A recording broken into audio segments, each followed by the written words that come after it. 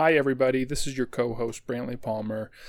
Me and Nick are taking a little bit of a break this holiday weekend, enjoying Thanksgiving and spending time with family, so we don't have a new Horror Drafts episode for you this week. However, we didn't want to leave you hanging, so what we did is we went back to the archive. We basically used to do a podcast. We recorded about 6 or 7 episodes of it back in like 2019, very early 2020, so this started even before the pandemic, but it never got released. At the time, we were calling these the Let's Get Physical podcast. However, since we never released it, since we had started recording, there's actually another podcast that has come out called the Let's Get Physical Media podcast.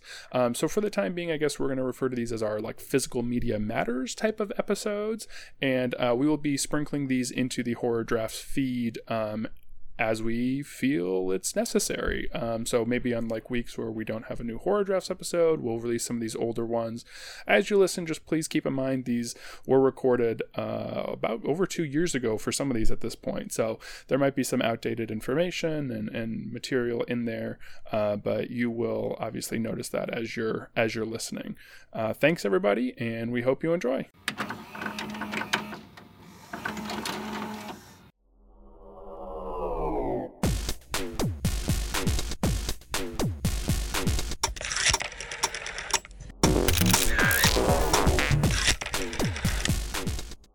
Hey everybody, Brantley here.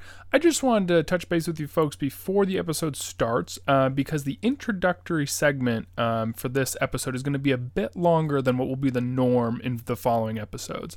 That's because Nick and I are going to be diving into our history, both how we met, our history in the business, our history collecting physical media, things of that nature. So it's going to be much longer than normal intro segments are. So if you're feeling bored or don't care about that, just feel free to skip forward into our interview with Sean, and the rest of the podcast will go on from there. Thanks.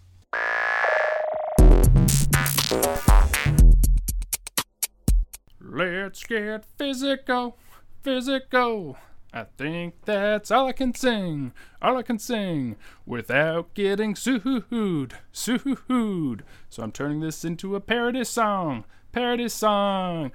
Oh, that was really dumb. That was really stupid. Hi, everybody. My name is Brantley Palmer. I am the co-host of the Let's Get Physical podcast, and I am joined, as always, by my fellow film school alum, my fellow father to a toddler, and the keeper of the Shrining. Ladies and gentlemen, it's Mr. Nicholas Schwartz. Nick, how are you? I'm doing very well, thank you. That was quite an intro.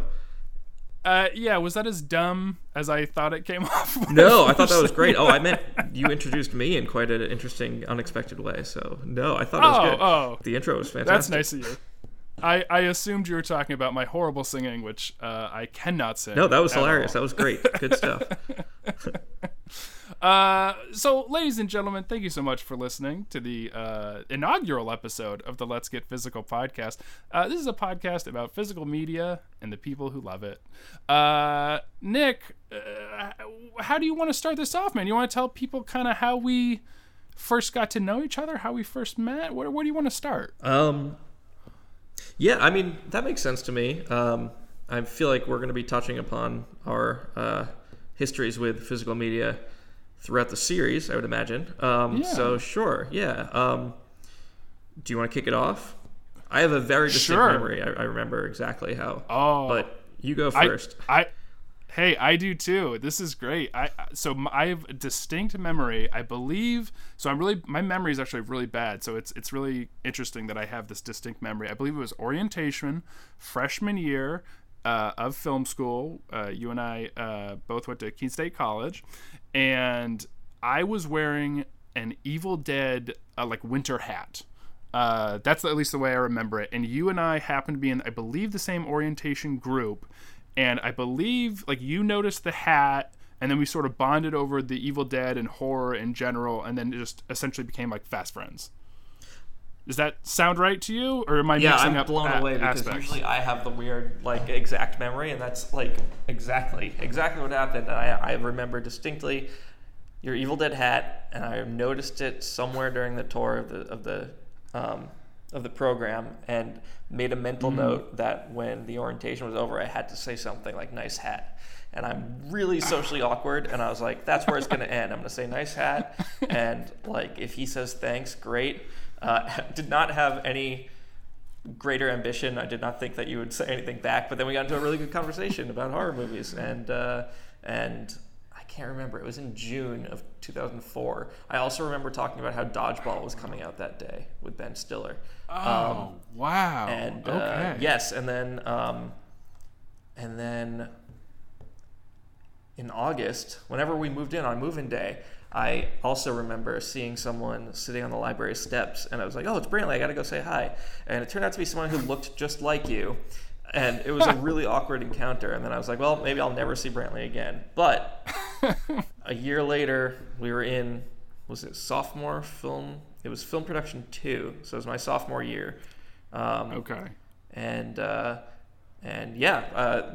People in that class, we were shooting 16 millimeter films, and it was one, it was a semester long. It was a spring semester, and the way that class was structured was that people would partner up and help each other make their films. So one person would direct and the other would shoot it and edit, and vice versa. And that's how the semester worked out. And Brantley and I partnered up, and we worked on each other's short films that semester. And I vividly remember feeling like an asshole that whole time because I made the dick move of deciding that I had to shoot my film an hour away from school. And Brantley drove us there like 3 weekends in a row to stay. We crashed at my parents' house and we shot this film at our friends of my family's house for 3 weekends in a row. It was just me, Brantley, and the actress in the film. So to this day, I still feel bad about that. But that's how we met. No, don't feel bad at all. I remember we shot, I want to say up in like an attic somewhere in like the houses we were shooting, because I remember that because it was like a real creepy scene. It looked beautiful, by the way, when it came out. Oh, thank you. And I remember... You shot it. Oh, did I? Yeah. You didn't? Are you sure? 100% sure. Yeah, you shot it. Yep, that was how that thing was structured, and it does look gorgeous. So it probably wasn't as good as I was thinking. Then. Oh, okay, fair enough. But no, it does. It looks amazing. Well, and then I remember we at least one of these weekends must have gone out to get Chinese food. Because I have a memory of getting Chinese food, I think, when we were on one of these shoots. Don't remember that, but I believe you, and we probably did. Yeah. This is so funny. I don't know why you felt so bad about this. I had probably not thought in the least about the inconvenience of shooting an hour away since film school. It's just, I think especially at that time, you're so into film and you're so into working on those projects that it's like, it's not nearly the impetus that it would be now that we both have like kids and everything. Like the idea of like taking a weekend off to go shoot somewhere is like, that's insane. There's no way I could possibly do that. Yeah, that's true. So no, dude, you shouldn't feel bad in any way. Although I have to say, we must have hung out freshman year. Oh yeah, because for sure. Yeah. I remember. What was it? Katamari Damacy, yes. Damacy, yeah, on PS2. Yep. I remember watching either Wreck or The Eye or one of those Japanese horror films in your dorm room. Yeah, that was The Eye. And I remember the Red Sox winning their first World Series because I think I was hanging out with you at the time. Yeah. And I left your dorm, I think, to join like everybody out in the quad, like who was basically having a good time before it turned into more of a riot. But, that's right. And then I went back to my dorm and was like, okay, this is enough. Yes. Yeah. No, that's true. We definitely did. I don't know. Yeah. It was weird because I took a ton of. If I remember correctly, it wasn't like my cousin right now is in film school in Austin, and Nice. she's taking a ton of prereq courses, and I don't know if she even took a single film course her first year there. She's just starting her sophomore year now. But I remember taking a ton of I took one film production course freshman year, but also a bunch of film studies courses. And film analysis and intro to film, and I forget what else I took that year, but a ton. And those were like lecture hall classes, and there were like 60 people, and I just always thought it was funny that we weren't in any of those classes together. It wasn't until like sophomore year that we actually got to take a film class together. But we did hang out a lot. Yeah, we did. We totally watched those movies. Yeah. So yeah. Yeah, I'm wondering, did we have any other film classes together besides P2? I really don't think we did. I mean, we both directed in 2003, senior year. Yeah, 4. Yeah, and then I don't, because I did film production for a major, but then I had a dual, I guess, concentration with both production and theory. So I went like real heavy on a bunch of theory classes as well, besides just what you needed for production. Right. And so I took like multiple genres and directors and da-da-da-da-da. So it's so weird that we never crossed paths again in any of the other film classes. It's super weird. I was one class away from dual majoring as well. It was a film theory class, and that was senior year when we were both directing our films, and I couldn't get through the thesis paper at the end. Like I dropped out halfway through that class. But yeah, to this day I'm just like, I'm 4 credits shy of dual majoring. Gotcha. I should go back. Yeah. Well, yeah. Well, I mean, so that's our history, like how we met, and then so after that, after we graduated in 2008, I moved down to Boston. My wife was going to grad school down there.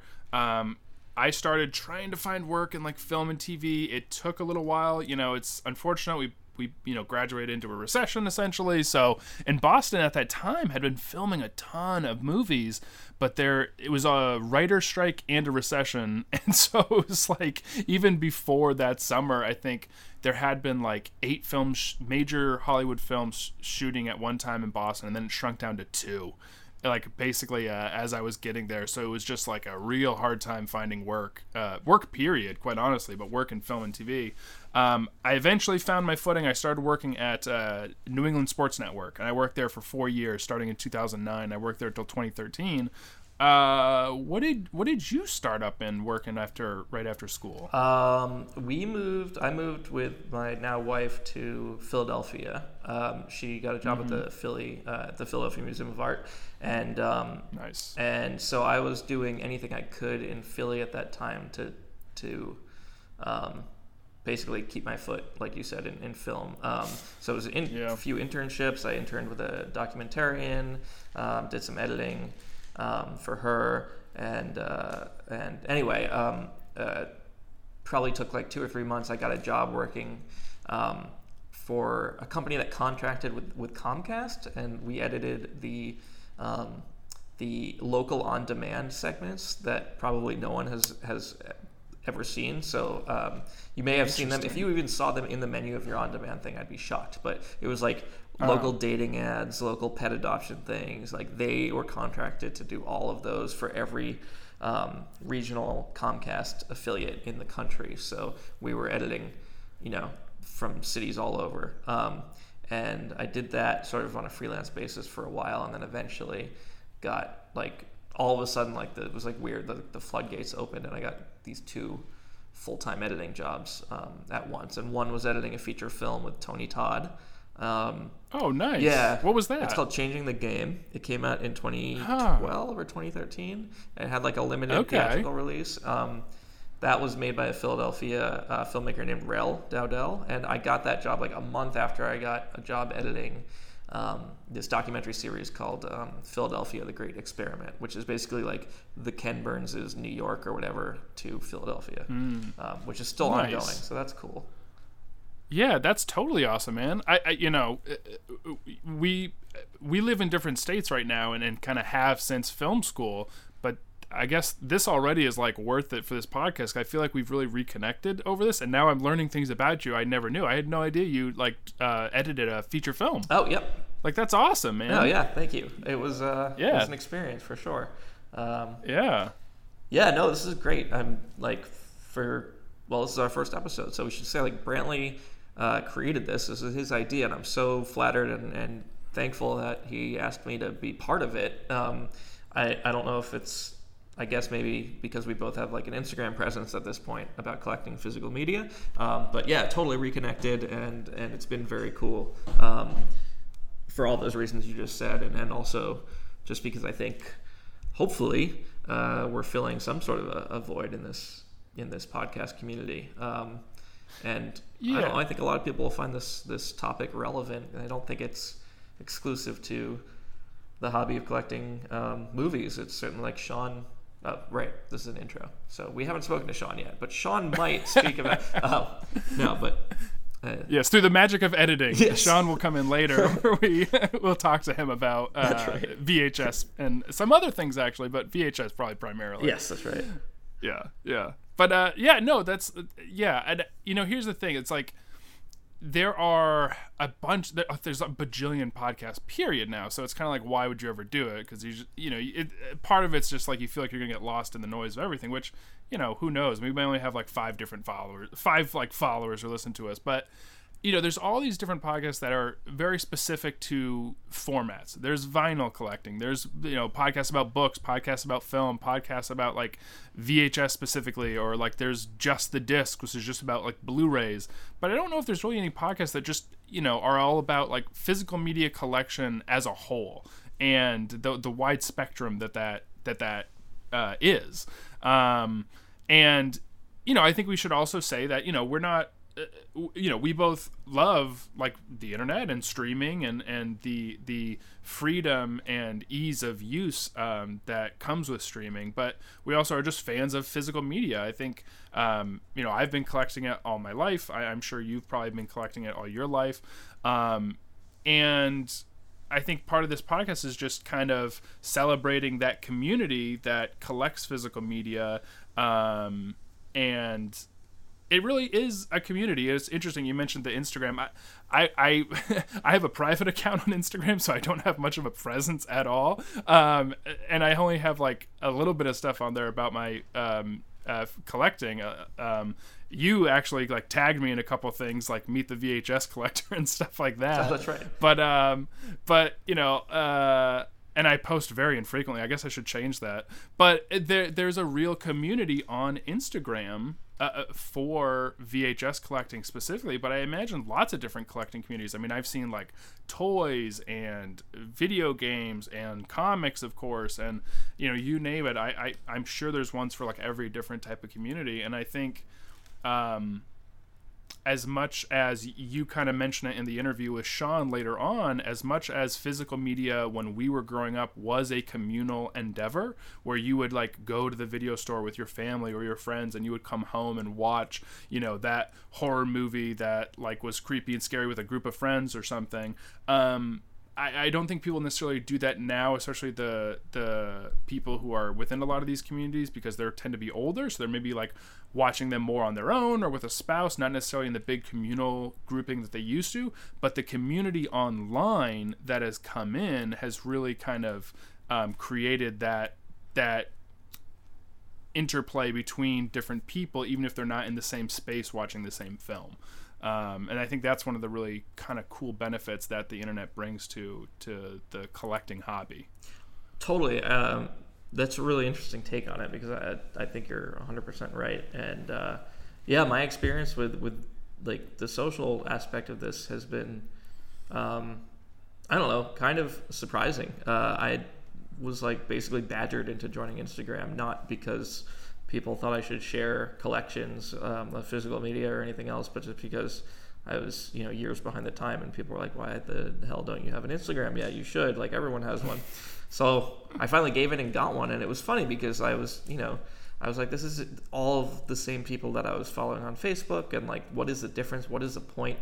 But then it only took like one or two people. I'm not going to name drop strangers or anything, but like there was like one or two accounts early on that somehow got recommended to me, I guess because of my like of my interest in horror, and it just took like one or two people that I started following who enjoyed collecting VHS, and it just spiraled from there, because it's like the 6 degrees of Kevin Bacon thing, like so and so knows so and so, and they follow so and so, and before I knew it, I was like following 600 people who were all interested in VHS, which at that point I was like, I didn't realize.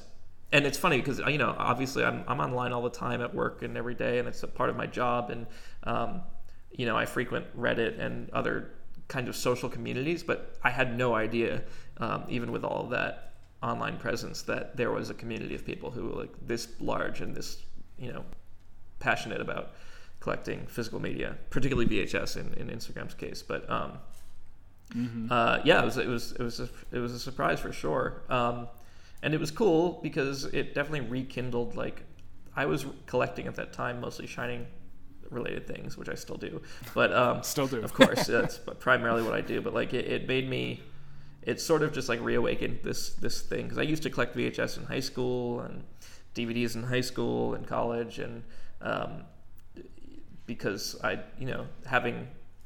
amassing a collection of movies that I liked, I thought was kind of a cool personal thing. It said more about who I am to people than, if someone came over and saw the movies I liked sitting on a shelf like that.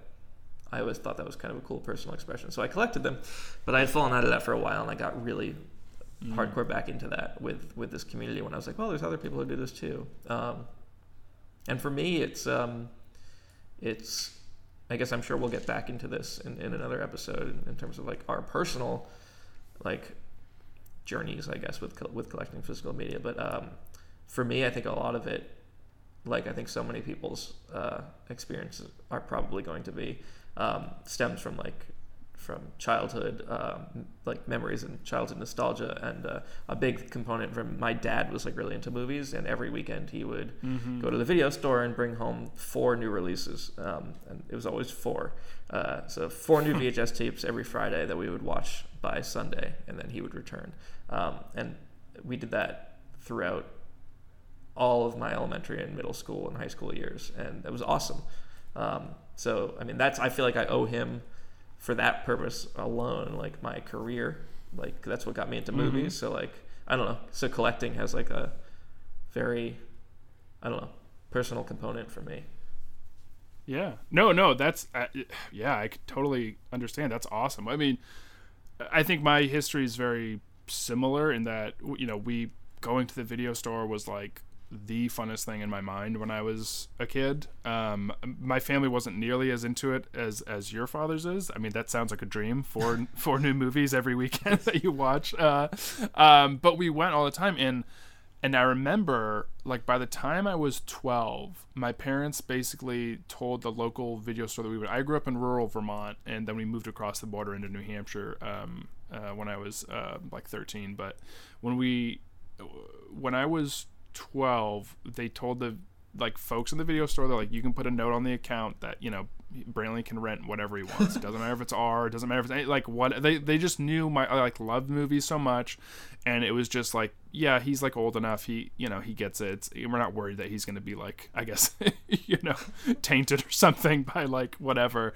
And then that was just like opened the floodgates, and like I would watch everything, but like especially like horror, and like I loved horror and like cult and sci-fi, and that really just kind of started it. And then by the time I was 16, I got my first job in a video store. So you had to be 16 to work there, and I had been hounding the same video store that I used to go to since I was a kid about working there. And they're like, well, you're not 16 yet. You're not 16, da-da-da-da-da.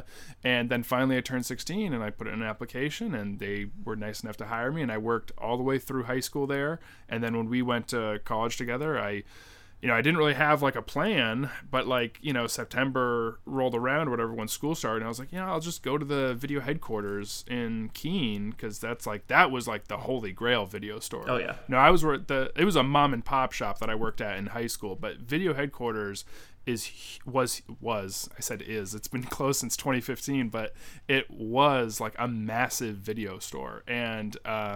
And Ken McAleer, who owned it, was actually really influential in the independent video store business. And I worked there all 4 years of college. I just was thankful. I was lucky enough to walk in at a time when video stores were still going relatively strong in 2004, and they still needed, like, you could pretty much walk in with an application, and if you had any prior retail, or really, in my case, over 2.5 years of video store experience, could get hired to work pretty easily. Kind of got put to the top of the pile, I think.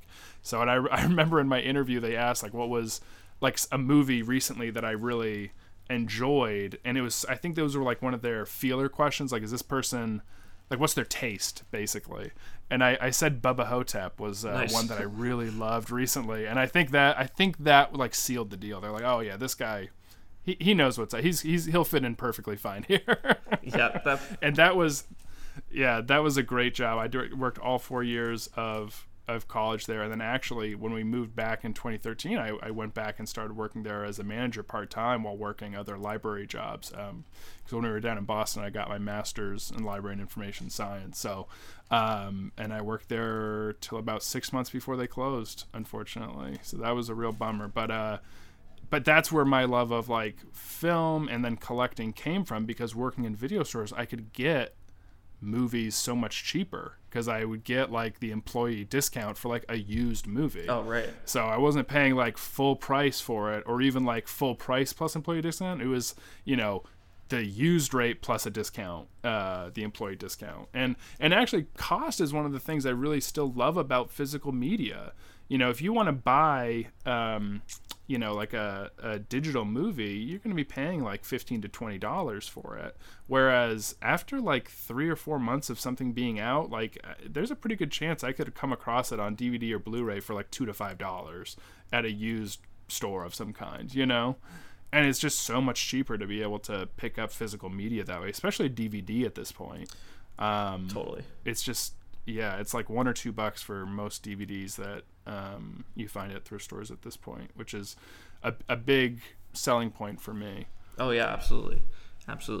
Well, hey, I don't want to move away. You mentioned it before, but you talk about how you collect The Shining. So not only is Nick a big fan of The Shining, he has a massive collection of Shining material and memorabilia, very lovingly referred to as The Shrining.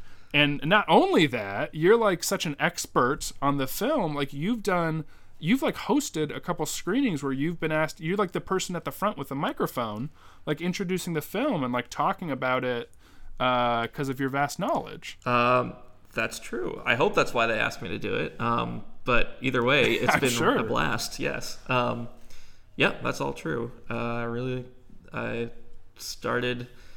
Well, I've always liked the movie, but I think whenever I first saw it, it gave me nightmares that night, and I've never looked back. But I really got into it like years after that, actually, when I lived in Philly, and when I was still searching for a job there. I had a lot of free time, and I was reading up a lot on everything, anything that I was interested in. I would read as much as I could about, and I sort of revisited The Shining once, and it was just purely a coincidence that happened to be what I saw. I don't remember what it was exactly. It was an article. Anyway, it was an article on The Shining that I read, and it piqued my interest in the film again. And I sort of went down the rabbit hole and was reading, fan theories and, scholarly readings of the film from film experts, and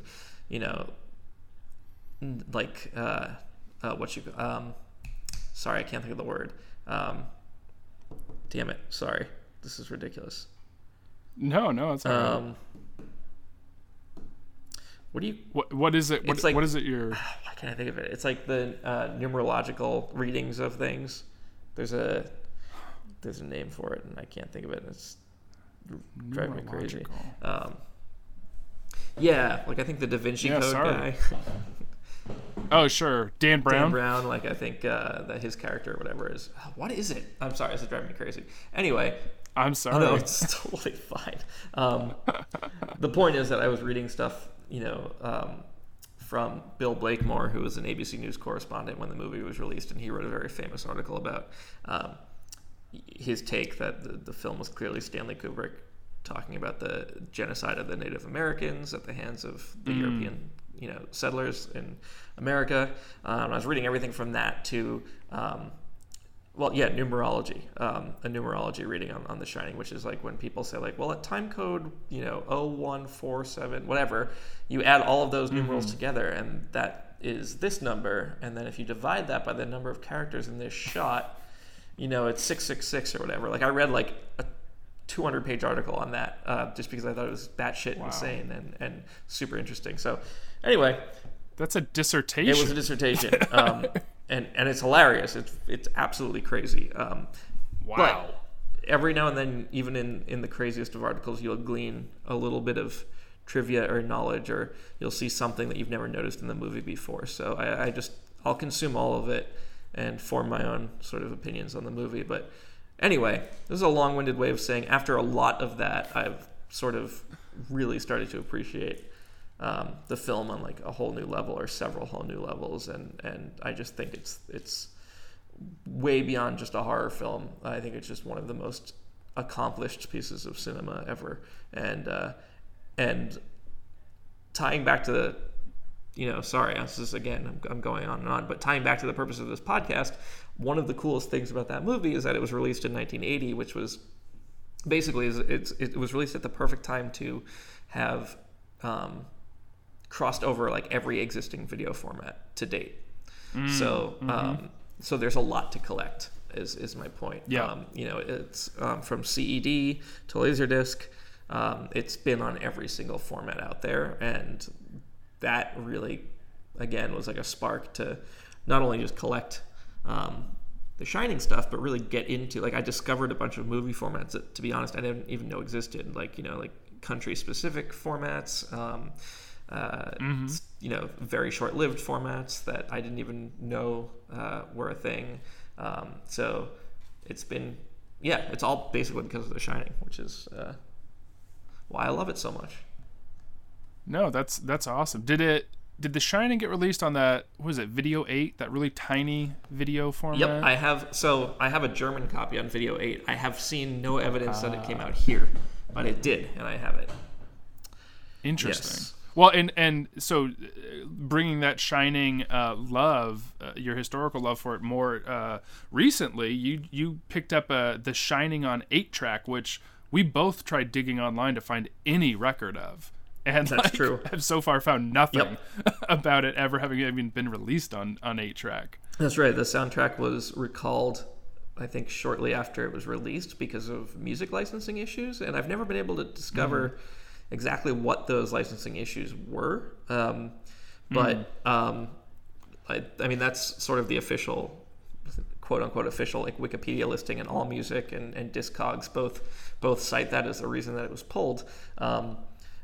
And regardless of what those music licensing issues were, it was never released on anything but what I thought was vinyl and compact cassette. It's never been on CD, at least in any official capacity. There's bootlegs of it, of course. But so anyway, I just happened to see it on 8-track listed on eBay, and I was trying to look into the legitimacy of it because I'd never seen that posted before. And I check online for Shining stuff every day. I've been doing it for like 6 years. So the fact that this all of a sudden showed up was pretty exciting, and it's pretty clearly legit. And so yes, that is a recent acquisition. That's my most recent acquisition. Yeah, no, that's awesome because Discogs didn't even have a listing for the 8-track version of the soundtrack, and I'm sure some like a Warner Music Archive or something, Atlantic Records Archives or whatever, probably has some like records of it existing, but none that are like currently available online that we can find at least. So it's like that's a really, really interesting and impressive find. That's awesome. Oh, thanks. And if anyone has any information on any of that stuff, like, please send it to me because I find it fascinating, and it's good to know. Yeah, you can email us here at the podcast at letsgetphysicalpod@gmail.com. That's letsgetphysicalpod@gmail.com. Well, I like slipped into some weird like radio announcer voice. No, that was perfect. Good plug. Good plug for our show. Well, so Nick,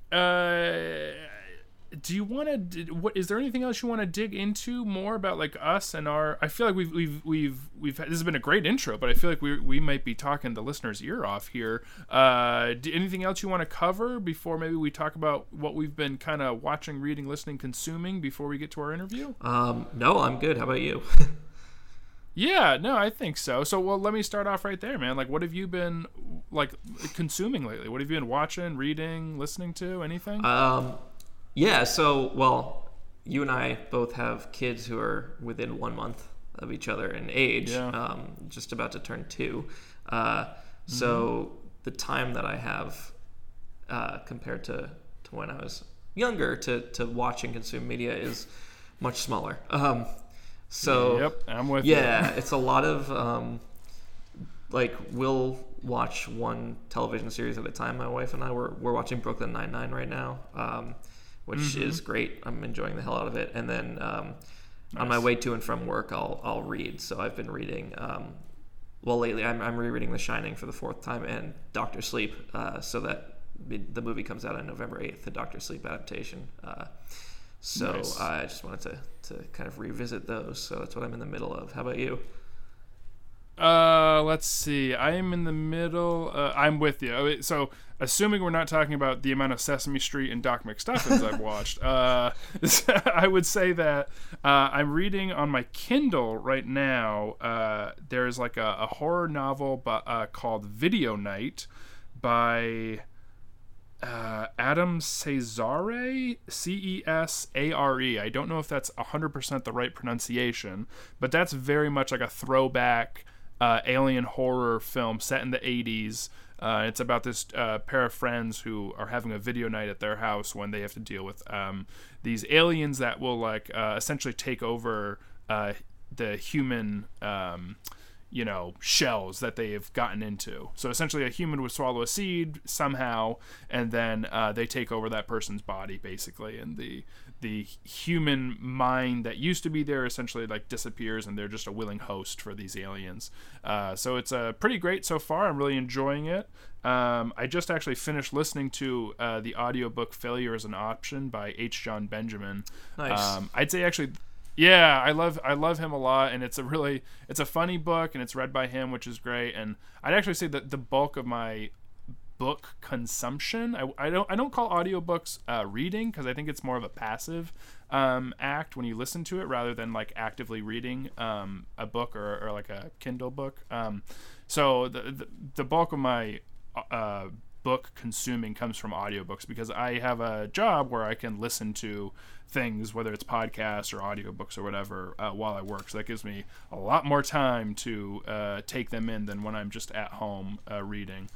And then TV wise, I finished Mindhunter season 2 on Netflix, so that was pretty good. I really like that series a lot. I've read a bunch of the books that John Douglas has done, both Mindhunter and I think he did one called Obsession, if I'm remembering correctly. And then actually earlier this year, I read the Robert Ressler book, The Killer Across the Table. Robert Ressler was another FBI profiler. So I have read a few of those books. And movies, I've actually watched more than I have in a long while. This whole summer, I really tried to get back into horror. I was huge into horror, like I said, 12 to 22, and then there was a real drop off from 22 now to my early mid 30s here, where I just wasn't. I still liked some of the bigger ones, but I just kind of really moved away from it. But I mean, I used to go to horror conventions in my teens and early 20s. That was awesome, but I just rewatched all the Friday the 13th. I rewatched all the Screams. Here's my hot take on the Scream franchise. Scream 4 is the best of the sequels. That's my thought. I liked it when it came out, but I wasn't as high on it as I was on a rewatch. And I think the issue with the earlier Scream sequels is that there wasn't enough time for that whole meta stuff to really sink in. Scream was an atom bomb when it landed, because it was just this meta horror film that was commenting on horror films. And Scream 2 tried to do the whole commenting on sequels thing, but it was just a couple of years after the first one, and so it was just almost it was commenting on itself, really. Scream was commenting on Scream. And then the third one's a commentary on Hollywood and stuff. But I think the fourth one, there was enough time had passed for it to be a better meta-narrative. Boy oh boy, I don't want to just keep rambling on, but anyway, yeah, I've been getting back into watching a bunch of horror movies, and a lot of horror movies that I never had watched before, that are thankfully, because it's a podcast about physical media, but that are thankfully available on a number of streaming platforms. Amazon Prime has a ton of horror on it right now, and that's what I've been watching a lot of, this older 80s horror stuff on that I had never watched before. So really happy to get a chance to catch a lot of that stuff relatively cheap. Yeah, that's a really good point. Not to harp on Amazon or anything. Like, whatever your feelings on Amazon are, they do have a great horror selection on their platform on Prime, and I've been doing the same thing. They're constantly adding new movies on there, and a lot of the movies that, like, I used to have this horror book called I think it's called Horror Shows from Video Hound, was the name of the publication. Okay. They did a bunch of like video release books. Anyway, it was called 999 hair-raising, hellish, and humorous movies or something. And most of my horror selections in middle and high school came from that book. And a lot of them, I mean, they ranged from commercial movies, of course, like the Scream 1 and 2 at the time had been released, so those are in the book, of course. And but a lot of, I'd say probably the majority of the films in that book were either classics that were hard to find on video at the time, or very obscure, like 70s and 80s slasher films or whatever, that would just, like, even if you had a mom and pop video store near you, just the chances of finding one of those movies is small. And that's the beauty of streaming, is that, like, it's like having a mom and pop video store with an infinite amount of space to keep their library. So there's thousands of movies instead of hundreds in the horror section. So I've seen a lot of movies that I was trying to track down for months or years when I was in high school, just pop up, like, unceremoniously on Amazon, but it's a huge deal for me.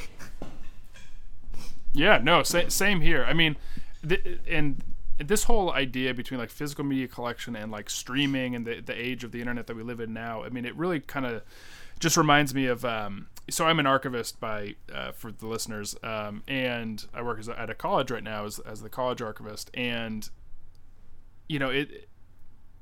nothing will beat the internet and in terms of, like, ease of access. So, like, streaming and everything has made it just so much easier to find and watch and consume all of these films, like you were just talking about, that it would have taken forever to find had we not had those outlets. And so a lot of people, sometimes when they're not as educated in how we work in an archive, would say, like, well, if you've digitized something, why do you even keep the original copy, right? And so part of that is, like, yes, like, there's nothing beats the ease of access of having something digital, but at the same time, something that's digital, at least in the archive world, that's not going to last nearly as long as a paper document or a piece of film or a photograph will, in a properly temperature controlled, humidity controlled environment, in acid-free linen folders and boxes in an archive. So you hang on to that because format obsolescence in the digital world is going to happen so much faster than that piece of paper is going to deteriorate. And so then if that happens, you just would rescan that document to have it be digital again. So that's a little bit of a tangent, but there's benefits, I think, to how it ties back into this. There's benefits both in the streaming world and the physical media collection world, and we're not against streaming at all. We love it, actually, but we also just happen to be really big physical media collectors as well. Totally. I think you just actually touched upon, like, and you're coming at this from obviously a much more professionally trained vantage point, but that's something I often think about is, like, digital, well, even in professionally what I do, like editing, video file formats and codecs change so rapidly that all it takes is, like, Apple to release a new OS for a particular app or video codec to no longer be supported, and then whatever files you have in that format, if you don't have in some other format, you're out of luck. That's it. And it happens so quickly. So I'm glad you said that, because it's something that I think about a lot. Yeah.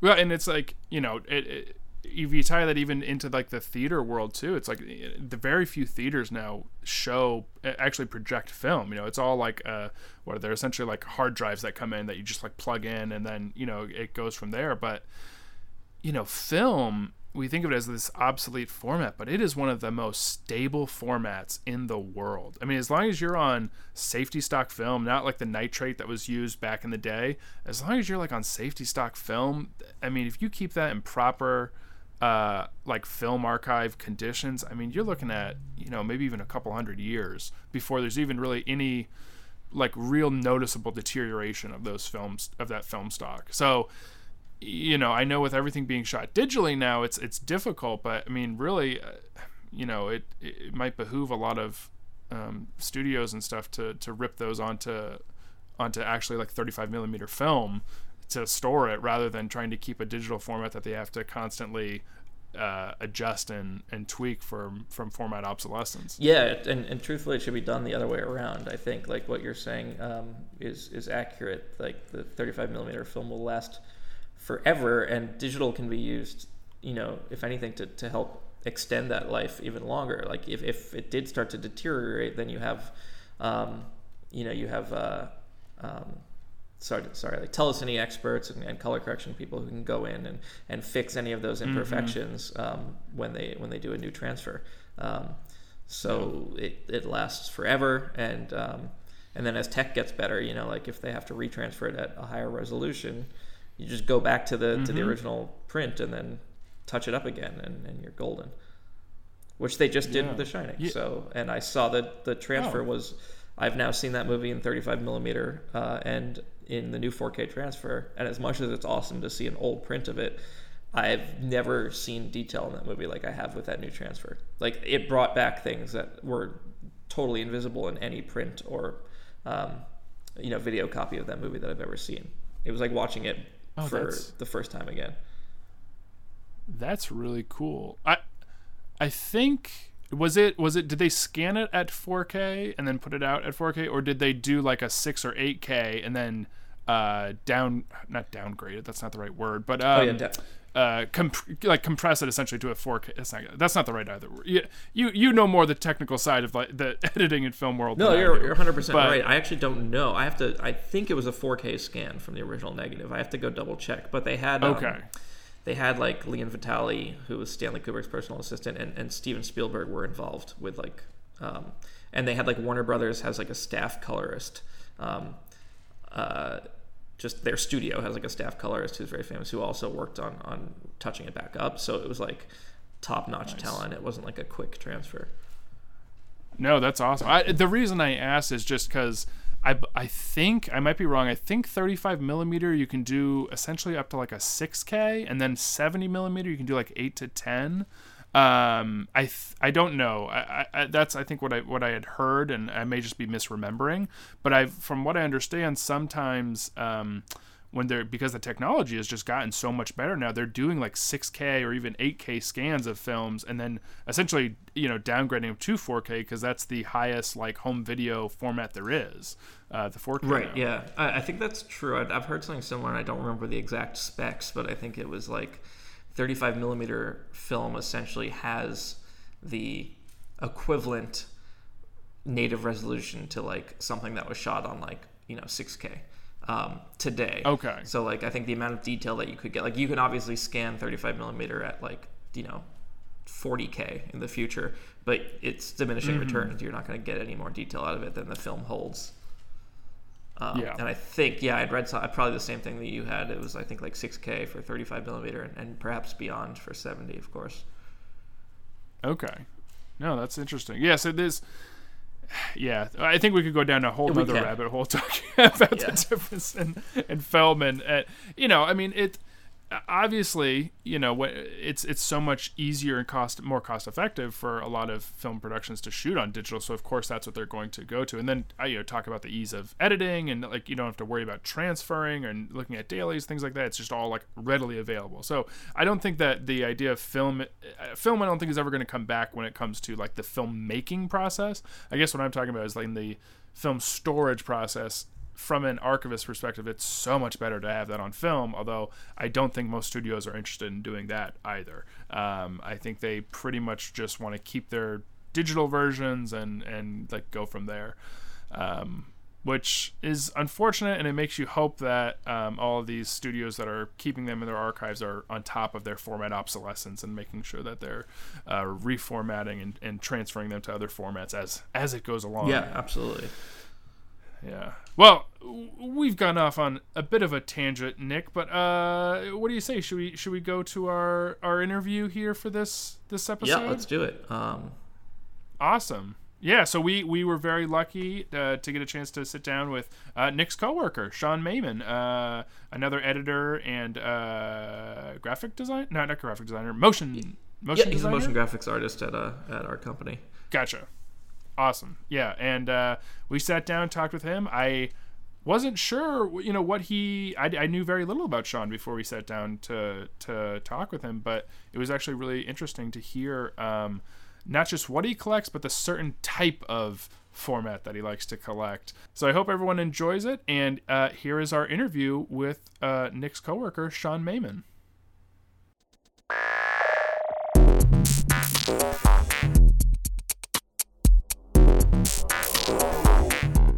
And today, we are joined by an editor and a motion designer in New York, and also a big collector of VHS, Nick's co-worker, Sean Mayman. Sean, how are you? Hey, good. How are you guys doing? Doing wonderful. Thanks for joining us, man. We appreciate it. Yeah, thanks for inviting me on. Yeah, I'm glad we could work it out. It was pretty easy to meet up with you, seeing as how you and Nick work together, so nice, easy connection there. Yeah, definitely. Awesome. So, I guess we'll just start this off. I mean, it's kind of pretty free-flowing. I don't think we had any kind of, things nailed down, but, I at least I'm interested, and Nick, feel free to chime in whenever, but I'm curious sort of how you first kind of got into physical media. I know a lot of us grew up with video stores and things like that, but were your family collectors at all, or was that something that kind of you started, that kind of collecting of physical media?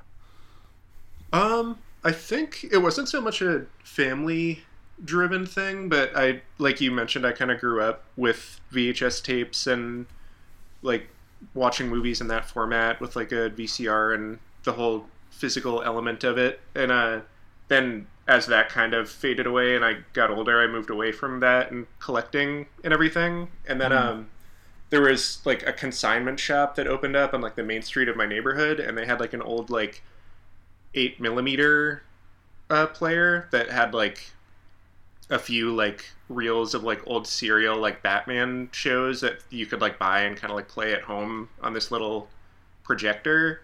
And the projector didn't work super well, but I like brought it somewhere to kind of see if they could get it in working order, and they got it working pretty well. And I kind of fired up like an old like Elvis or Costello little 8mm reel thing on it, and I just was super interested in that experience and the whole like tactile like feeding the film into the projector. And then from there I kind of was like, oh, this reminds me a lot of like when I was growing up in VHS tapes, and that kind of was the whole reawakening into the like physical media world. And since then it's been like a lot more VHS and stuff, but that was kind of the beginning, I think.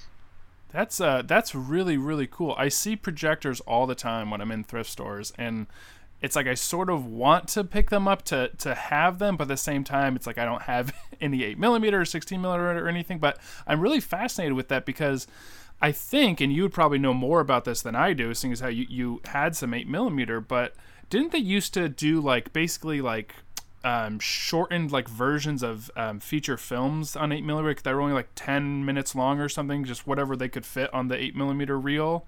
I know they did like serials like you were mentioning, but I thought they did like trimmed down versions of movies, even like kind of like a highlights clip. Yeah, that's like exactly a couple that I had were like, so there were like Elvis and Costello like short film, like here's a film in like 5 minutes kind of thing. Mm-hmm. And then there were like serials like Batman and Robin, and they'd be like 15 little 10-minute episodes. And then there would be like cut downs of movies. So like, I forget the name of this movie, but I had this one, I don't know if it was like The Incredible Shrinking Man or something. Okay. But it's just this guy somehow shrinks. I don't know if it's ever explained super clearly or if it's magic or something. And then he's like in his house, like dealing with being small, and like his cat is trying to fight him and all this ridiculous stuff. But basically I got that, and it was just like only like the action scenes, so there was no real like explanation or dialogue or background of what was going on. It was just this little dude like running away from his cat, and that's basically like they were just cutting it down to like, oh, here's the fun parts that people are buying this for. So yeah, it was just like a highlight reel of like, here's the crazy, like similar to like YouTube now, where it would be like the 10 craziest scenes from this like movie or show, but instead it was like a physical reel of film. Yeah, that's really, really cool. I was never I never worked in a movie theater. I never worked as like a projectionist, even when we were at film school together, Nick. And so like I'm very kind of interested in the whole that having to get that hands-on with the media. It's one thing to put a tape into, you know, your VCR. It's a whole nother thing to actually thread film through a projector to watch. Do you still have the 8mm projector, and do you still collect 8mm? I still have it, but I think I've kind of fallen off on collecting those because I just sort of just recently, actually, like once I moved to New York and kind of was out of school and stuff, I've started kind of, and I've had more space to like have physical media. I think I've started getting more into the like VHS, actually like tracking them down and collecting them, and I have places I can kind of like display them and stuff like that now. Yeah. But yeah, I've kind of fallen off a little bit on the 8mm.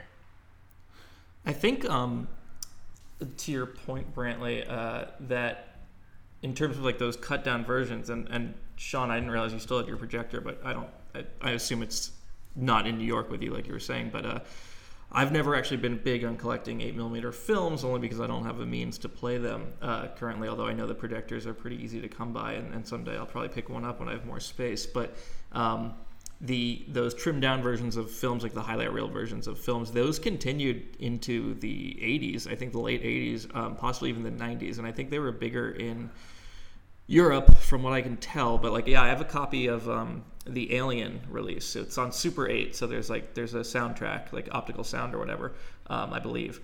And I know a lot of them were released without it, but yeah, it's a 10 to 15 minute essentially highlight reel of like the best scenes in Alien, and I think there's definitely a really popular one for Star Wars. I see it floating around all the time on eBay, and they're pretty cheap. They're inexpensive. They must have released a bunch. They're not hard to come by, but yeah, I'd love to watch them because I'm curious if it's supposed to like actually tell the whole story, or if it's literally just like, here's a collection of scenes with no explanation as to how they fit together. Like, if you've never seen this film, good luck. It's interesting. Like, it's just a very bizarre, I guess, of its time sort of thing that you would never ever see again. Yeah. Yeah, it's actually surprising to me that you say that they would go on even well into the 80s. Just with the, you know, the rise of home video, it's surprising that they would have lasted even that long. That's why I'm curious about like the cultural aspect of where that continued to be popular, because certainly like if you had a large install base of consumers who had, you know, 8mm projectors, you know, even to project their own home film, I guess it stands to reason that you would release some commercial stuff on them. But yeah, like you said, you're getting into beta and VHS and Laserdisc days, and those were pretty prevalent. So I wonder if there are like parts of the world that were just where those things hadn't been adopted, you know, quite as much as they were here. So yeah, those things continued for quite a while. I feel like that could be a whole segment where we dive into the history of the 8mm and Super 8 and all that. Yeah, for sure. That is cool. I didn't know they were around that long either, but I know they kind of like, I remember reading about it when I first got a couple of like, why did they make these, and like, why are they these cut downs in movies? And it was like I think I read they had started to be really big during like the Great Depression, because it was like a cheaper way for people to have like, oh, like we can watch this at home, but it's not like a full movie, or I don't know, like you don't have to like go to the theater or have like a whole roll of film, or it's like a tiny little cheap thing or serial, kind of like a magazine. But yeah, interesting. Yeah, that definitely makes sense. I mean, you know, especially back then in the Depression. Well, Sean, let me actually kind of tie back into this. You said that this was a few years ago that you found the 8mm projector and then started collecting. Is that right? Yeah, it was probably like middle school. So like a oh, okay, so longer longer than that. Okay. Oh yeah, that was like the way back, and then it was still a while after that before I got into VHS and other stuff. But yeah, and I still do have like the 8mm projector, but I just haven't really like dusted it off or grabbed any new stuff in a while. It's kind of been neglected a little bit, I think. But Yeah. Sean, Yeah. I'm curious. No, Oh, sorry. sorry, Go ahead. Yeah. Brantley. No, do you wanna- no. Go for it. Go for it. I just wanted to butt in essentially to ask, because I didn't realize you were talking about that long ago either. Like, this is in middle school, so presumably I don't know how interested you were in film as a career at that point, or how much experience you'd had, handling film and stuff. So I was curious, like, did you buy this just purely because you were interested in something you found at the store and you wanted to give it a shot? Or had you had an experience handling film separately? Like, did your parents, I guess what I'm really getting at is, like, did your family or did anyone else you knew growing up still have like an 8mm movie camera at home that they used for like home movies, and that they would show that they would take out and show old home movies and stuff? Because I know a lot of people growing up that I knew, their parents had grown up shooting 8mm home videos and did that up through, my friends' childhoods, and they would watch those periodically. And I'm just wondering if that was sort of your experience, or if it was just purely, you saw something and you taught yourself how to use it or whatever.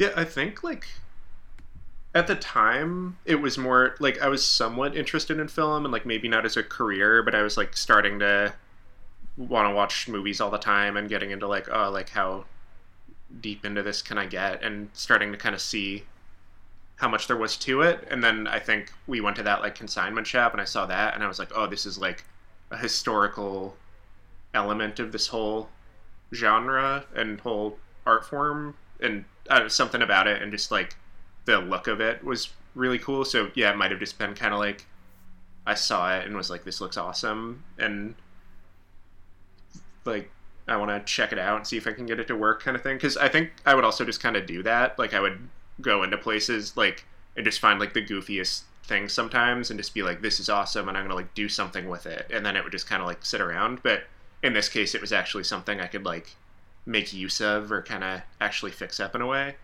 But I do think like since I got it, my dad has mentioned that like he had come across some like old home videos that might be playable on it, but there's like in storage in like my grandma's house somewhere and like buried. So, but I am interested in like that kind of element more now, of like the kind of tying it into like family history and using it for that purpose too. But yeah, originally I think it was just kind of like me being a teenager and being like, this looks cool and I want to like play with it. But yeah. Yeah, I think we might be getting ahead of ourselves, and sorry, I don't want to get too off topic, but I think you're touching on something that I think is really interesting about collecting physical media, and that's like non-commercial releases and things with actual history to them that mean something to a very specific small group of people. In this case, home videos. You see collections a lot of old VHS tapes, old beta tapes that were used either for home recording on television or even just home videos, being sold on eBay as blanks essentially. But I know a lot of people buy those just to see what kinds of things they'll find on them. Never mind recording over it. And I've seen that a few times. You see lots of 20, 30 rolls of Super 8 film from someone's private collection. I think it would just be so cool to buy one of those on eBay someday, just to kind of tear through it and see what you're finding. Yeah, and they do like found footage festivals and home movie festivals too, I think, right? And I think that those may be things that are found, whether in lots like that or just at thrift stores or whatever, which is pretty cool too. Yeah, that's like my favorite. It's more like VHS than the 8mm stuff, but my favorite stuff to kind of try to track down or collect, whether it's like eBay or thrift stores or whatever, are like found VHS tapes or things that you would see in like the found footage festival, or just like things that weren't really like a wide release, but were maybe like some student filmmakers making something, or just like random friends with a camera, or like conspiracy theory people like putting out these like zine type videos of like things they've seen on the news or something. But that stuff is always super intriguing to me, because it's like the physical media element is cool, and like actually like having that physical thing, but there's also that element of like maybe that doesn't exist in a lot of other forms of media, that you can just kind of find this thing and be like looking into a little like scene from somebody's life, or like this thing that like is so rare because like there's really only one of it or something. I think that's a really cool, like it's a unique experience. Yeah, absolutely. So let's kind of go back. So that was middle school. You were saying that you found the 8mm projector. Were you collecting other things as a kid? I mean, like baseball cards or comics or anything like that? Or was that kind of really the impetus that started it off for you? That was probably the big one. I would like get just things I thought were like interesting, like little trinkety things if I was in like a thrift store. Like my friends and I would go to thrift stores a decent amount. Like there were a couple in our neighborhood, and like it started out as just like, oh, it's like a place to get clothes or something, and then I would like see like old, like kind of these trinkety things that maybe you'd see on like as seen on TV ads or something, just like weird, absurd, like for some reason I was like, I want to see what I can like do with this, or if I can make this thing work like it used to, or like old like radio things and stuff like that. And a lot of times it would just be like, oh, this is just kind of broken beyond repair. But I think the projector was the first big thing where I was like, oh, like I have this like connection to this past form of media. Like I actually got it to work, and it's like a connecting line to that.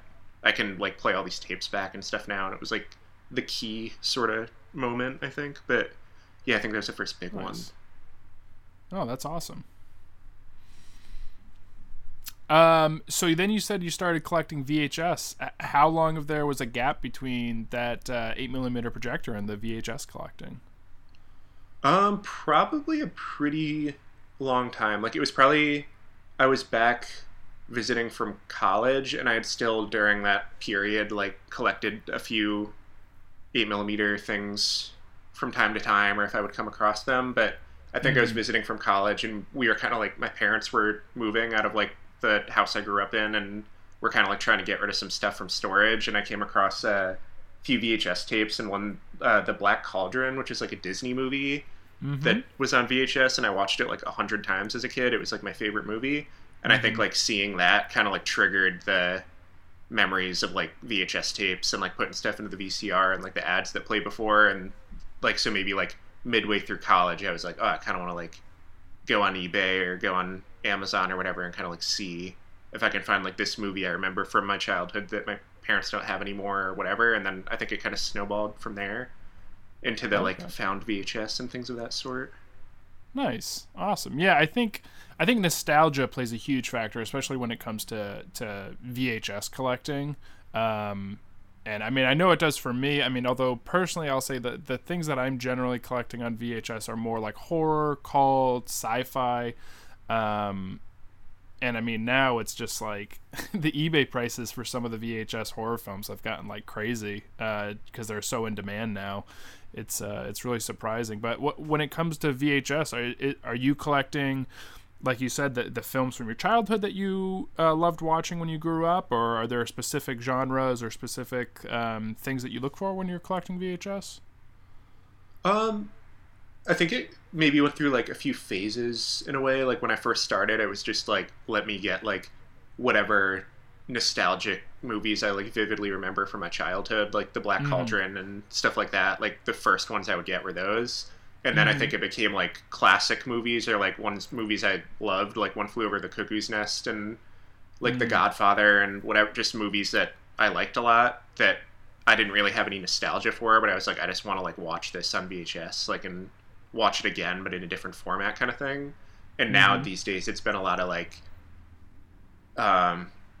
animation. Like I've been trying to find some cool like animations, some of which maybe I haven't seen, but like I just got, it's like a ridiculous movie, but this movie like Heavy Metal, I got that on VHS because I'm just like, it just seems like such like a that era thing and style of animation, and I kind of can draw some inspiration from that. And then the other big time one these days has been like the found VHS, or things where I'm like, either it's like some kind of home movie or weird like recording of a public access show, or like these conspiracy tapes people would make, stuff like that. So I think that's like the current thing I've been seeking out a lot. Oh, interesting. So you've really gotten into that aspect of collecting. So I'm curious, when you get like a found footage VHS, are you digitizing and putting online? Is it just for your collection? What do you do with them? I haven't digitized them yet. I kind of have wanted to, like, because a lot of them I'm like, this may just be like the only one of these that's ever existed, and sometimes they're just so crazy, or like just so I'm like, I can't believe this is like a thing that nobody else has ever seen in a way, kind of thing, that I kind of want to like put it out there and be like, hey, somebody else should, because that's like the two guys who run like the found footage festival, I think, sort of like they find these just like crazy things that pretty much no one has ever seen, because it's just like one person or one show that on public access that was for one night, but they like digitize it and put it up on the internet and are like make it available for a lot of people. And I think that's kind of cool if you come across something that you think is sort of like odd or special, to kind of like put it out there. But as of now, I've just kind of been collecting them because I like see something and be like, that sounds ridiculous or cool, or and I want to see what it's all about. Now, have you ever been tricked by like the spine label writing that you think it's something crazy like that and it turns out to be something completely different? Yeah, there have been a couple things where I'm like, this is gonna be like some dude, like a lot of, or the first ones I would get would be these like conspiracy ones, because they were so easy to come by. Like a bunch of these people would just like put together a tape, and so, like it would be like, here's all my evidence that aliens are real or something, and it would just be one guy with like a camera and like a computer and just like doing an investigation or whatever. And I was like, I think that was like the gateway into the found VHS stuff. But I think there have been a few times where I like come across something and be like, that sounds like a super crazy, like it's gonna be so intriguing to watch, and then it'll just be like a lecture, like somebody just giving a lecture at a podium, and I'm like, oh, that's not what I expected. But Gotcha. that, I think that's the most like duped I've been or whatever. But So interesting. So what would you say is the most interesting of the found footage finds you've discovered so far? I think as of yet, I got this one called Alien Trails, and it's part 2, but I haven't been able to ever find part 1, or I don't even know if there is one or what the case is. But the front cover is just like this, like a bunch of construction paper that was cut out and like scanned to look like a one image, like a collage of construction paper, basically, with like an alien in a desert. And like the whole tape is like this guy in like Nevada, and he's like, it starts out with him just in his living room, like laying out all these like news things he's seen or clips from TV and whatever. And then later he's like out in the desert and like touching rocks and stuff, because he's like, oh, I have psychic powers and I can tell like from this rock that there was like an alien spaceship here. And it was just like such an intriguing thing to watch, because there are parts where I'm like, this seems almost like it's like a mockumentary or something, but then there are parts where I'm like, I can't tell if this is totally serious or fictionalized, or if he actually thinks you'll believe this, or if he believes it. But I just remember I watched the whole thing through, like, and I was just like, this, I can't tell what's real or not. But that was pretty intriguing. Wow. So we gotta, well, you know, maybe we'll see. We can put it out to any of our listeners when this eventually comes out, that if anyone has Alien Trails Part 1, to contact us, you know, all 12 listeners that we have, or, you know, whatever. If you find an Alien Trails Part 1, let us know, because we'll get it to Sean somehow. Yeah, I'd be intrigued to see what came before Part 2. Yeah. No, that sounds really, really crazy and interesting. So I mean, I guess, Nick, do you have any other kind of questions here? I was going to move on to something else, but I want to, if you've got anything in this vein, I don't want to skip ahead. No. Yeah, no, by all means. I'm curious what you have on tap here. Oh, no, I mean, I was just curious. So, you know, we've talked about your kind of history of collecting, and I'm sort of interested, you know, Sean, in what, you know, maybe your thoughts are on this kind of VHS collection craze that sort of kind of swept, you know, I guess our community in the past, like, you know, 5-10 years or so. I kind of have my idea of why, like, VHS collecting has become so much bigger than it used to be, but I'm curious, like, if you have any thoughts, Sean. So in the sense of like why it is, or just kind of like what I think of, like if I like it kind of thing. Well, I mean more the why, I guess, because because I think you're on here because you do like collecting, just like Nick and I do. Oh yeah. But I guess I'm kind of curious if you have theories, I guess, on why it's become so big lately. Oh, gotcha. Yeah, I guess I've like thought about it, and I think even Nick and I maybe have talked about it, but I think maybe it's like there's so much media now, whether it's like shows or movies or things that are either like adapted from films or books from that time, or kind of like Stranger Things, like made to look like they're of that time. Mm-hmm. And I just get a feeling that maybe it's a combination of like people that are really nostalgic for that media and like are like, I remember, like kind of like me, where I was like, oh, I remember having this movie on VHS and watching it on VHS, and I want to like kind of relive that feeling or go back to that era in a way.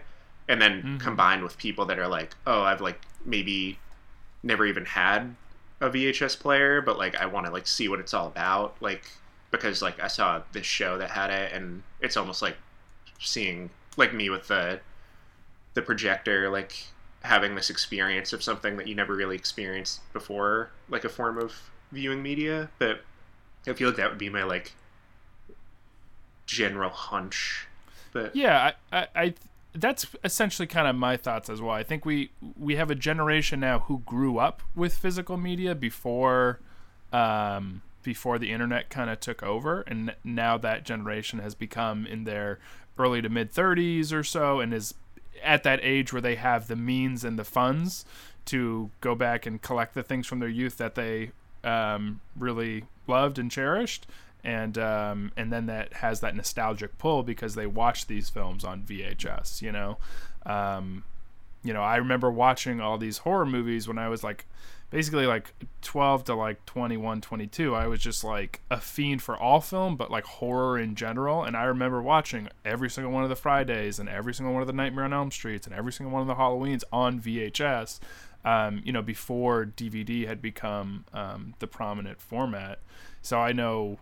For me, when I look at my particular collection interest into VHS specifically, that's why I think it's primarily tailored to horror and cult and things like that, because those were the things I was watching at those ages when VHS was still king. What about you, Nick? What do you think? I think it's all of those things. I think I was just thinking.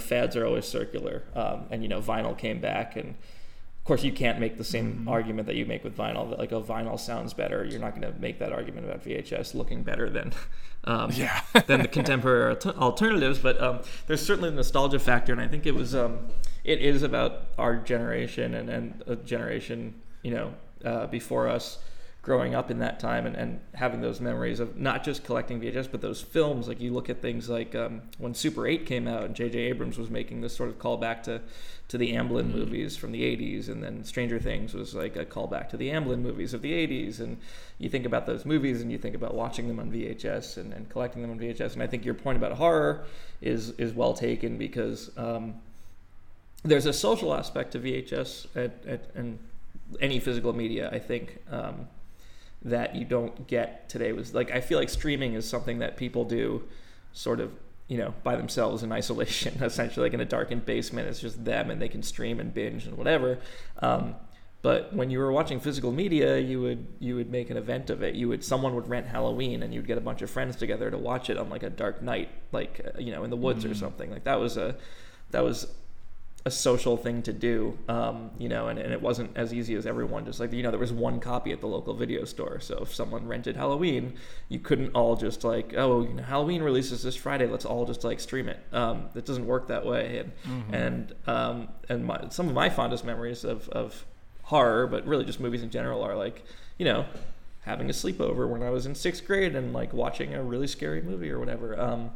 That's that I don't get that anymore when I collect VHS. Obviously, I'm not collecting it to have a viewing party in, my friend's basement or something. But it reminds me of that. Seeing the the box art and stuff reminds me of going to my local video store and like staring at the horror section, which was like the biggest section, and it was all just it was like 50 cent a night rentals or something, and the big box horror and all of that stuff. But also I think there's for me at least, and I think this probably holds true for a lot of people of our generation, there's like a sense of a loss of a sense of ownership with digital media, because you don't own any of it. You're licensing it from a company, and like I like having something on my shelf because I can just like go look at it, and it's cool to sort of amass a collection and then see that collection grow in physical space. But then there's also that sense that like, somewhat like whatever, like this big corporation can't get greedy and take this away from me. They'd have to come into my house and like physically rip it from my hands. There's something appealing about that to me. Yeah, no, same here. I mean, that's one of the big reasons that I've always collected physical media too, and why I don't really purchase things digitally. The only things my wife and I purchase digitally are, we've cut cable, so it's just shows that we want to watch and not wait, 9 to 12 months before they're on a streaming platform. So we watch like Better Call Saul or whatever, so we'll pay the $20 for that season or whatever digitally. But you're absolutely right. That's one of the big reasons that I collect physical Blu-rays and not buying digital movies only, despite the fact that it takes up more room in my house, because I feel that sense of ownership, whereas I've never felt that with any of the digital things I have. And I think there was even like a Washington Post article recently which was saying that why physical media was important because it protected from corporate censorship. Like whether a film or show was released in one way and then they essentially just changed it on the streaming service that it's on, and then all of a sudden that's the only version now that exists. That's interesting. And the big thing that it makes me think of course, is Song of the South by Disney, which was released on VHS, I believe on Laserdisc too, although I'm not 100% sure. There's a Laserdisc, and I think it's the original cut or whatever. Oh yeah, and so, but then of course it's never been released on DVD or any other like format beyond that, and I have a hard time believing Disney Plus would ever put it on a streaming platform. Yeah, so and of course, Disney's sort of an interesting company because they have their whole marketing campaign, which is like, it goes back in the vault, right? So it's like that whole idea where their marketing is about like hiding their creations, I guess, their films, and only releasing at certain times. Yeah, I mean, that's true. There's like the idea of limiting what they release, although they obviously will double dip and triple dip on every format. But like, there's that like, maybe less now, especially with their streaming service, but Disney always had like, it was an event when they would re-release like The Lion King on DVD. That was a big deal. And I mean, I think you're talking about like the Star Wars George Lucas phenomenon, where it's like there's an interesting sense of ownership. Like, well, first of all, whose film is it? Like, is it George Lucas's film, or do the fans own it now? Because they've made it what it is. And it's like when he starts changing things in Star Wars and they start releasing only the new versions, it's like these old forms of media are the only ways to watch those original cuts the way that you saw them when you were growing up. I don't know. It's a really, you could debate that for a long time, and I don't know that there's a right or a wrong answer. But like, who does own Star Wars? Who does own, E.T., which Spielberg changed when they re-released it? And is it okay for like the filmmaker? And it's one thing for the filmmaker, I guess. Also, like I can see an argument for being like, well, George Lucas created this, and he should have some say as to like what version is a definitive version and what's canon and what is available to people and what's not. And I would accept that argument sooner than I would accept being like, well, Disney bought the franchise and they own this thing now, so they can do whatever they want with it. Because I'd sooner defend, an artist than a corporation. But all the same, it's like, do either of them really own it anymore? Like, who does it really belong to and mean the most to? Yeah, that's quite the philosophical question you're proposing. It's sort of the difference between corporate ownership and intellectual property ownership and like artistic ownership, and then like fandom's ownership, I guess, of, you know, which is its own tricky, you know, thing. But Star Wars is also like a really interesting one to bring up anyway, because I think even before that hit home video changes had been made, it was originally Star Wars when it first came to theaters, and then in its multiple releases it was, I think, Star Wars Episode 4 A New Hope before it even hit home video. So there has been like so many incremental changes even before, you know, he came and did the digital effects and changed like aspects of the film, the ones that the fans really complain about. Yeah, I think they did that with like Blade Runner. I think the theatrical cut was sort of, I think what people refer to as the theatrical cut these days was still actually a little bit, like, it has the voiceover that everyone panned and hated, but I'm pretty sure there was some violence like reinserted back in that was not in the actual theatrical release. So yeah, I'm not an expert on Blade Runner, so I can't, that's maybe not the best example, but like, it's interesting. Does that original cut still exist anywhere but on, I mean, my favorite movie, The Shining, I'll talk about constantly on this podcast, I'm sure, but there's that deleted ending, and like, you know, that actually did release in theaters for one weekend in May of 1980, and like, no one knows if it still exists, and there's a handful of people who saw that and can describe it, and you know, there's like some storyboard continuity things left over, but like those will die off with people if that film is never recovered. It's just, I don't know. Physical media is just so fascinating. Everything about it. Yeah. I mean, it's possible they exist in physical form in like a film archive somewhere, but if the, you know, studio still owns it and is never going to release those scenes or those cuts of the film, you know, then I guess it creates the philosophical question of like, you know, does it really exist? And then kind of ties into that ownership question. Sure. Yeah, exactly. Because, you know, interesting. Well, we've kind of gone off on a little bit of a tangent here. We did. So, Sean, you've been very quiet lately as Nick and I have just jabbered about. No, so I was intrigued. Let's throw some more questions back to you. You know, I realized that there was a question I think that we maybe intended to ask at the beginning, at least when we put together like a little Google Docs, but well, what have you been watching or listening or reading to lately? And it does not have to be physical media. This, you know, whether it's like streaming stuff, because, you know, I think on this podcast, you know, we love streaming. You know, we just happen to also love physical media collection. So, you know, what have you been consuming lately in any format?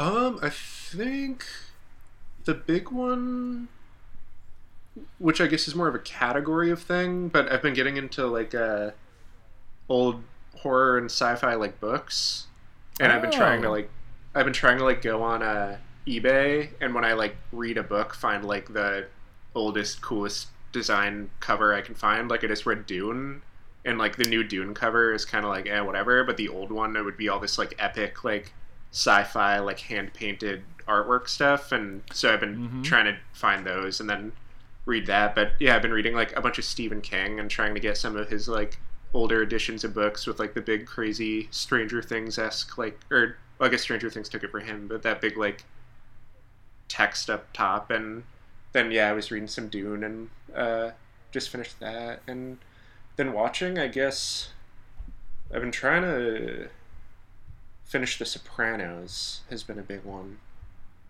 Okay. Yeah, and let's see. Yeah, I think that's the big stuff recently that I guess over the summer I've been getting into. Nice. No, that's awesome. I can actually picture the Dune cover that you're describing. I know exactly which one you're referring to. That hand-painted cover that it used to have. It was definitely on the paperback. It might have been on one of like the early hardcover editions as well. Are you going to continue on with the Dune franchise? I think so. I think I tend to like start something and then kind of switch to something else and then switch back. So I think I'm going to get the others, but maybe not read them right away. But I like that.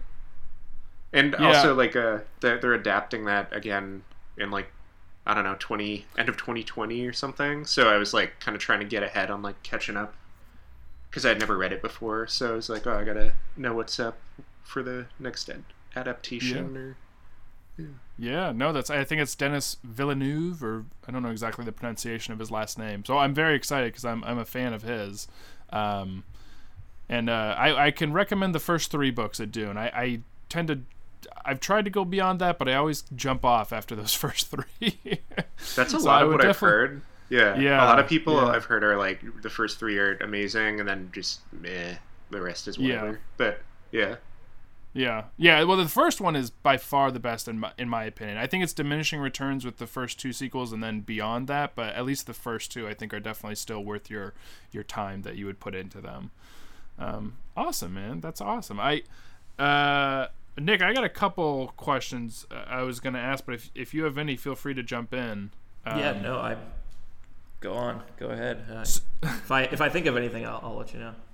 Yeah. So I assume, but I don't want to assume that. I was going to ask what your favorite form of physical media collect is. I would assume maybe VHS, but maybe you'd surprise me and give me something else instead. Yeah, I mean, these days it's probably VHS. I think that's like what I focus the most time on, or kind of put the most research into. And then aside from that, vinyl, but not as like intensively as the VHS. Just kind of like if there's music I like, and I'm like, oh, it'd be cool to have on vinyl, kind of thing. Yeah. But not really seeking out like more rare things or things of that sort. And then recently, a little like speed bump has been like old video games, like Nintendo 64 games. Oh, okay. That's sort of a little like detour off like the other stuff I usually am attracted towards or whatever. Yeah, no, that's awesome. I don't know why I didn't realize this, but I just found out, like, I don't know, a couple months ago that there's a grading system for old video games, just like there are for like comic books. Like you send it off to a company and they will like grade your like sealed Legend of Zelda NES game or whatever. And it has like a rating system similar to like CGC Comics and stuff, which I don't know why I never thought that was a thing, but it just still sort of surprised me when I found out a few months ago. I've seen that. I guess I think that Yeah. it's more.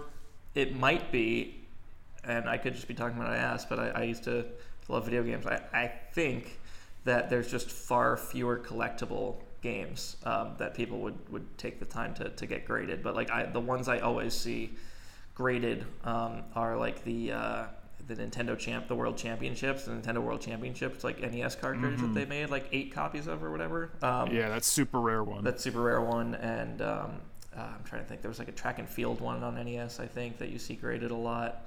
But I that's super interesting that they'll do that. It's like, finding an unopened copy of any of those games is very cool. Yeah, I would think like finding any unopened copies is like extremely rare already. So I guess then going off to have it graded. But I guess I just didn't realize there was as much of a collector's market for like unopened old school video games as there is. I totally understand like the collector's market for video games, period. But I guess my thinking was more that that's to plug them in and play them and that sort of thing. Not necessarily for the like the shelf value of like displaying and things like that. Oh yeah, I kind of went off on a tangent when I first joined Instagram and was like following a lot of N64 collectors who were trying to get the entire like N64 collection from one country at a time, but all complete in box, CIB. Wow. With all of the original inserts and health information and obviously the instruction manuals and stuff, and opened or not opened, but all of the stuff that came with them, and it's super difficult to do, and people spend a fortune on it. And yeah, like that was something I wasn't aware of either. Yeah, I've never heard like or really looked into it that much either. Like I didn't know there was, like you were saying, like as much of a market or kind of community around that. And now that you guys have mentioned it, I'm like, yeah, I guess that makes sense. But yeah, I just never really like thought about it as much. Yeah. Huh. All right, so I got another question for you, Sean.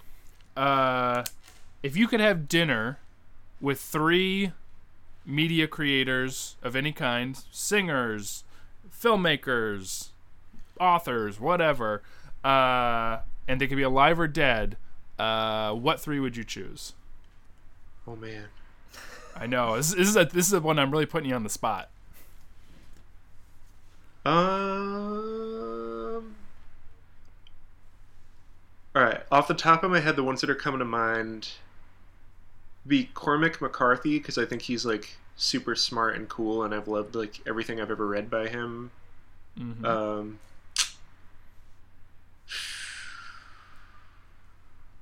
Darn. I know Nick might say a similar one, but I feel like Stanley Kubrick would be super interesting to like have a conversation with, just because Sure. there's so much like unknown about him, or I don't like. I feel like there would be so many questions to ask or things of that sort.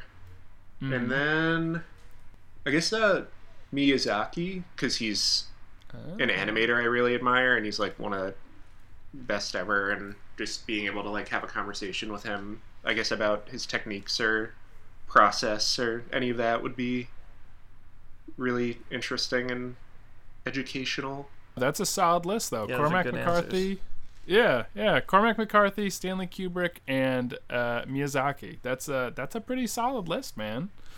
So here's my next question. What's your favorite piece of physical media that you own?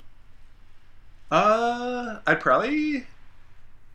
It's maybe a tie between going back to Alien Trails we were talking about before, because that's just like the most like borderline surreal thing I've ever found, and then the Black Cauldron, just because like it is such like a connection to my childhood that it has a lot of like emotional connection. So it's like one's kind of the fun like crazy thing I found, and one's the emotional nostalgia connection. Nice.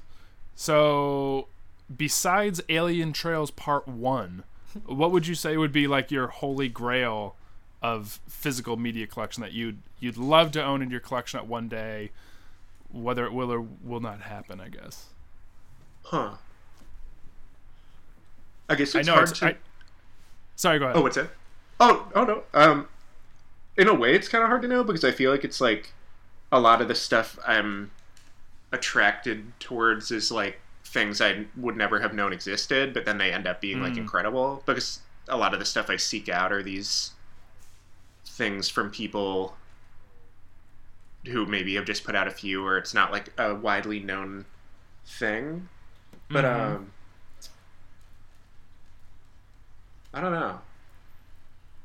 Maybe another Alien Trails-esque thing, like I know not Alien Trails 1 is an Off Limits one, but I don't know, like another like documentary by like an unknown filmmaker, which is vague, but I feel like those are the things where when I find them, I'm like, oh, this is like the reason I'm collecting, is to find these things that have been buried or sort of forgotten, and uncovering them is kind of the most rewarding part to it. Nice. Even though that's not like one specific thing. Yeah, I guess that's a tough question to answer when your favorite thing and part of collecting is like the unknown. So you wouldn't know what your holy grail is until you stumble upon it, I guess. Yeah, it's kind of like a treasure hunt, but you don't really know like what you're looking for in a way. But so yeah, I guess whatever that like the next Alien Trails or something somebody like put time and effort into, but it's just like vanished, and uncovering something like that is always the best part, I think. Nice. Well, Nick, those are the kind of the rapid fire questions I had. Do you have anything else you want to ask Sean? No, I think you covered it. Man, those are difficult questions. Those were I did not expect those myself. I'm trying to think about how I would answer those questions, and I honestly couldn't tell you. So, all right. Yeah, I don't think I have anything else to add to that. All right. Well, Sean, thank you so much for joining us. Is there anything you want to plug or anything before we wrap up? Do you have like any like social media you want to plug or anything? Yeah, I guess like in my free time I do some animation goofy stuff, and if anyone wants to check that out, my Instagram is Italian Consortium, and you can check out a few little like goofy animations and stuff I've done, and occasionally I'll post like little side projects I'm working on, or on my story, or things that I've collected or found, and things of that sort. So it's kind of all in one spot there. Awesome. Well, thank you so much for joining us, Sean. I appreciate it. Yeah, it was awesome talking to you guys. Thanks so much for inviting me and chatting. Thank you, Sean. This was great. You're our very first guest, so I think we started on a high note here. Oh, I hope so. Yeah, thanks. It was really cool. First time being on a podcast. Me too. Nice. So this is great. Awesome. Cool. All right, that was Sean Mayman joining us as our very first guest on the Let's Get Physical podcast. Thank you again, Sean, for joining us. We really appreciate that. It was actually a really great time getting to hear about his love of searching for found footage VHS. So that was really cool. Again, if you want to check out Sean online, you can find him at Italian Consortium on Instagram. And if you want to help us out, we'd really appreciate it if you would rate and review us on iTunes. That really helps us out. And we would be very appreciative of it. If you want to touch base with us, or if you have suggestions for people we should contact and have on the podcast, shoot us an email at letsgetphysicalpod@gmail.com. One more time, that is letsgetphysicalpod@gmail.com. And you can find us on Instagram. Our handle there is letsgetphysicalpod as well. Thanks again for listening, everybody. We appreciate it. The wonderful music you heard on the podcast was graciously provided to us by Dana Clark. If you liked his music and would like to reach out and collaborate with him in any way, you can find him on SoundCloud.com with the handle D4N4. That's the letter D, the number 4, the letter N, the number 4. Thanks, Dana.